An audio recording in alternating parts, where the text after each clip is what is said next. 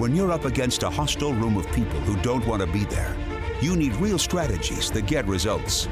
Welcome to From Hostage to Hero, the show that gives you practical advice you can use right now in the courtroom, boardroom, or classroom. Learn how to move your unwilling audience to one that is invested in what you're saying, eager to participate, and engaged in the process. Learn from the attorney whisperer herself, your host, Sari Delamotte.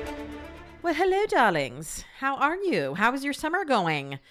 I am so excited to be with you today, and we're going to talk about how much emotion, or should you show, or how much, what the fuck did I call this one? Let me look. How much emotion should I show in opening? There it is. Now we've got it. Okay. So, but before we talk about that, which is a really juicy, awesome topic, I want to talk about some emails. So, are you getting my love notes? That's what I'm calling them. So if you're not getting our love notes, you need to go to FromHostageToHero.com and sign up. I think at the bottom, actually, let me go there right now. At the bottom of FromHostageToHero.com, you can sign up, not totally at the bottom, but you can sign up for my shit. Whatever's on my brilliant fucking mind is what our marketing team has put in there. By the way, our brand new website is going to just blow your fucking mind. It's coming out in a few weeks. It's going to blow your mind. It's going to be great. But if you want to get my love notes, go ahead and subscribe down there. And what do I mean by love notes? It's nothing that I'm selling. It's just stuff that I'm dropping your inbox about how much I love you. And I just wanted to, instead of a reader shout out, just read something that somebody had sent me a couple weeks ago, maybe about a month or so ago. And this person said they were my soulmate. And I said, I have a soulmate? And she wrote, yes, there are a lot of us. I'm sure many are in your H2H crew, and some are just lurkers who've listened to your podcast since you began, who cried when we learned of your diagnosis, who silently rooted you on through your treatment, and who admire your wicked badassness. I just love that. So I reply to every single email. So if you want to get those emails and start feeling the Sari love, go ahead and sign up and please reply. So I would love to hear from you. Speaking of the crew, we are going to be reopening that in late September, early October. At the time of this podcasting, I'm not exactly sure, but this fall. And you're definitely going to want to make sure you get in there. So get on the wait list. You can also do that at FromHostageToHero.com. The crew is awesome. It's where we get to play with all this stuff. You know, I'm teaching you all these cool things. We've got our free course. That's also at FromHostageToHero.com/training. And we do so much more in the crew. So you're just learning the basics here. Get in the crew to like just dive deep into group dynamics, into resonant conversations, into all of the cool ass shit. It's happening back there.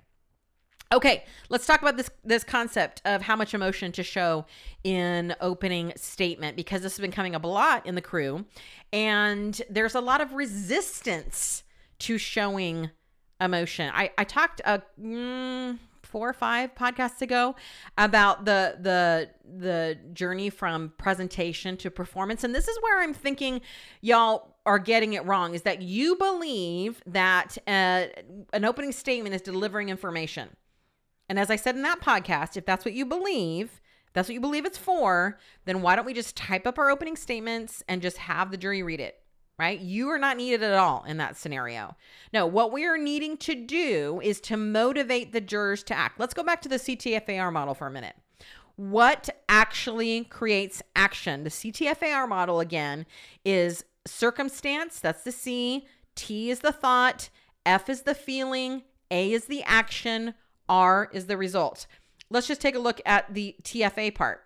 We have a thought about something that creates a feeling, and then that produces an action. So notice how, just if we go to the F and the A, the feeling is what creates the action.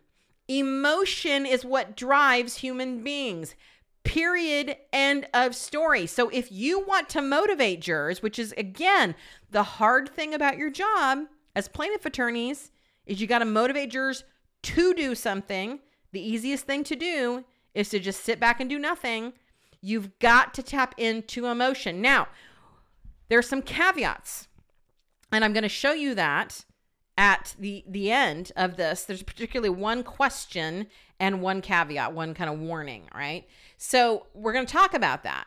But here's what I continue to hear from you is that you can't feel, you can't cry, you can't get angry, right? And what I'm here to say is that is bullshit. It's bullshit. I firmly believe that the reason why you are saying those things is because you have a resistance to being emotional, right? I think most of us do. It's a vulnerability. You know, when we're talking about this whole idea of having range and being more emotional in trial, let's go back to that whole idea of the devil's advocate question, right? So I talked about this in several podcasts recently about how you cannot use the devil's advocate question unless you're using a different tone of voice. And so Christy Foster, who was our resident vocal coach here at H2H, she is awesome. If you want to get a free vocal assessment or free breathwork assessment, go to sorrydlm.com. I know it's all confusing. That's why we've hired a branding team, and we're going to go to one website in a couple weeks, but just stick with me. Sorrydlm.com, meet Sorry, and scroll down to her, and you can just do it right there. You can get a free vocal assessment. But here's what she put in our H2H group here recently. She said, I've been coaching around this a lot lately, and it came up again today in Voir Dire Circle. Here are some late night thoughts on the devil's advocate question. There's resistance to making your voice go outside its natural range. You feel silly. You've not used your voice in that way before. It's not how you normally speak. But you are not in normal circumstances. It's time to try some new things. Doing a devil's advocate question is the perfect time to go out of bounds. You must make the question sound ridiculous, or you'll end up confusing the jurors. If you use the same vocal pitch, melody, volume, pace, and tone that you've used throughout the rest of Voir Dire when you were being sincere and earnest, they'll think you're being sincere and earnest now too. You've got to make it sound a little ridiculous in order for them to lock in their opinion on your principles. They have to know that you know the answer and that you know that they know the answer. And this is now just an opportunity for everyone to confirm the answer. It's another chance to form the group and establish yourself as their guide. If you don't take vocal risks, she says, you are sabotaging yourself. Get your voice ridiculously high as you start the question, then let it cascade down towards normal range to finish. Scrunch your face. Gesture. Dare to be ridiculous so that everyone's sanity is confirmed. Yeah, Christy is incredible, and she's absolutely right. The same resistance is the resistance that you hold for having emotion in trial. And here's what I will say about that. I had my 3 VIPs come out in May. These are the people I spend the most of my time with in a year's time. I take 3 every year. And you have to be in the crew to even be considered. So if you want to work with me one-on-one and change your whole fucking life, because that's what that program does, my VIP program, you got to get in the crew to even get started. It's invitation only. I watch and I look and I see and I just pick the people that I want to play with for a year. It's awesome. Okay, so they all came out in May. And the jury said consistently, when the person wasn't showing emotion, why aren't you more bad about this? Just think about that for a minute.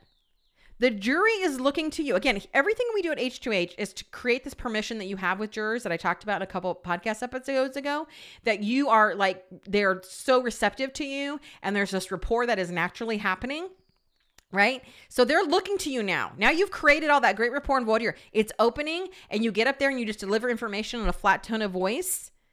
It doesn't work. They're confused. They're like, wait, what? What happened? They didn't do that thing and you're just acting all normal about it? It's cognitive dissonance. You have to go first. You have to give them permission to feel, right?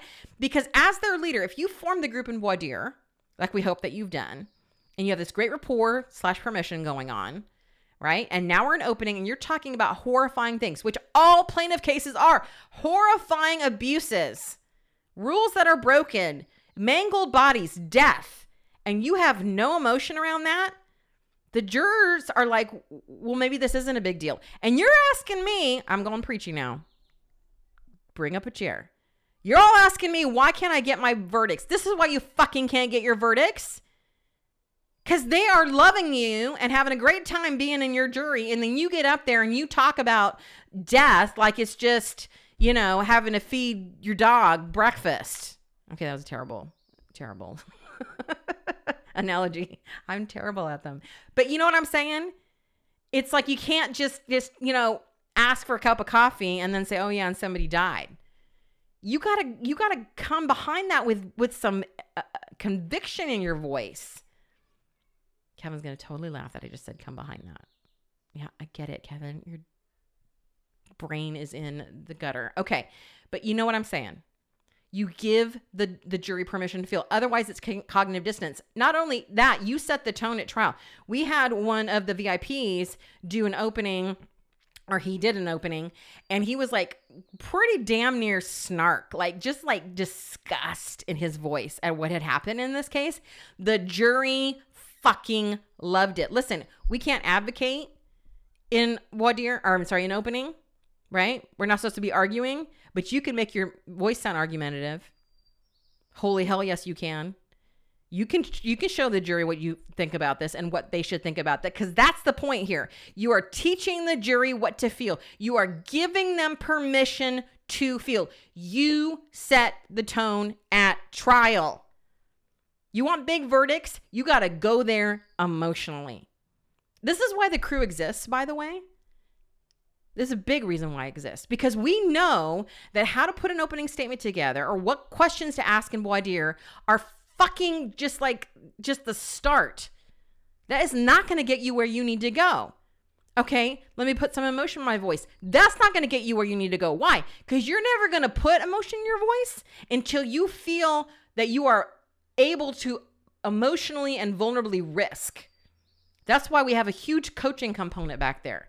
That's why so many of our members go on and hire our coaches as private coaches, because they know that that's what it takes to be an actual trial attorney who gets the big verdicts. You have to be willing to go here. This isn't a technique or a skill. This is something you need to be willing to do because you've done your work. I mean, one of the reasons I was so just drawn to Rick Friedman when I first met him and I read his On Becoming a Trial Lawyer is that he said trial work is personal work. Being a trial lawyer is going to really clearly show you who you are. Are you willing to do that work? Because this is what it takes. I mean, jurors, this is not just for performance. Jurors, we know, research-based, anybody, not just jurors, make decisions and take action from emotion. If you are an emotionless blob in opening, they ain't gonna do shit. You've got to go there. We're talking about this idea of range, right? And having different range and storytelling and all the things. Our very fabulous Christy Foster again says that when you are using the same tone of voice, right, it's barely goes out of a range. It doesn't go high, it doesn't go low, it doesn't go loud or soft, it doesn't go fast or slow. It's just the same over and over again. The jurors start to tune out. Why? Because they don't think anything new is coming. The same thing is hitting their ear, and they're like, I know what's coming, so I can tune out. I can go into my head. I can start thinking about my grocery list. I can be thinking about what I'm going to eat for dinner tonight. But when you have range in your voice, and sometimes it's high, and sometimes it's low, and sometimes it's soft, and sometimes it's loud, fast or slow, the jurors never know what's coming. I mean, I don't think you should go up there and act like a meth crackhead, but we actually had one of our BFPs do that. I said, go up there and act like you're on meth. We're not going to tell the jurors, just do it. They loved it. They loved it. Why? It keeps their attention. So maybe you should. I take it back. Maybe you should go up there and act like that. So it not only teaches them how to feel, gives them permission to feel, it teaches them to pay attention. If you're like, how can I do this for 2 hours? Sorry. You can't and you shouldn't, and stop doing 2-hour fucking openings. Holy hell. That's crazy. 30 minutes. Tops. If you can't do it in 30 minutes, you can't do it in 2 hours. I'm sorry, you just can't. They're going to tune out no matter what you're doing. You can be standing up there dancing naked. They're just going to tune out after 2 hours. So maybe if it was me with my weird skin boobies, as my daughter calls them. Did I tell y'all what I end up doing? Yeah, I'm an open book, right? So I didn't have reconstruction. I was going to go flat. And then my doctor's like, well, because you're so big breasted, I was an H, y'all, an H. My husband called them toddler heads. They pretty much were that size. She said, we can take all of the breast tissue out, which they can't ever get all of it. And then just roll up the remaining skin and fat and give you like 2 little tiny like A cups. And so that's what I did. And they're kind of weird, but I have a little bit of cleavage. So it worked. It worked. Anyways, skin boobies. That's what my daughter calls them. Okay. Here is the rule of thumb. How do you know how much emotion? Here's the question I want you to ask yourself. Who does it serve? When you are having emotion because you are overcome with it yourself, that serves you. That's about you and what you're feeling. But when the emotion serves the jury and it serves the situation and it properly says to the jury, this is tragic or this is anger producing, then it's okay. When it serves you, when you can't manage that shit on your own, when it becomes about you and your thoughts and feelings and emotions, that's too much. That's the line for me. Who does it serve? If it serves a situation, then go for it. Here's the caveat that I promised I would tell you, is that you never get ahead of the jury emotionally. I think you need to start and show them. But as you start and you set that tone and they're with you now, I don't want you to go so far that there's no room for them. Again, it goes back to our question, who does it serve? So if you start to get so angry, what will happen is that the jury will have an opposite reaction, right? So because we like equilibrium. So if there's too much anger in the room or too much sadness, what the jury will do is they will do the opposite to try to bring us back into equilibrium. There needs to be just enough. How do you know what that is? You got to play with it. You got to play with it. So you don't want to be so angry or so sad that there's no room for the jury. So that's what I mean by not getting ahead. I should actually change that because you do have to kind of go first. So it's not get ahead of the jury. It's leave room for the jury. So get in there. Get emotional. Work on your shit. We can help you in the crew. And I love you. I know I was preachy today. And I love you. And you know that's why I'm doing it. Your finished mother, signing off. Bye-bye. While you wait for next week's episode, how would you like instant access to exclusive trial skills training on my funnel method for voir dire? Grab a pen and paper so you can jot down the website address for a brand new 16-minute video that will help you win more cases. The free training is called Let the Jury Solve Your Problems in 3 Easy Steps, and I'm even going to send you a workbook to go with it. Now, are you ready for the address? Visit FromHostageToHero.com/training. You'll see me there. Enjoy.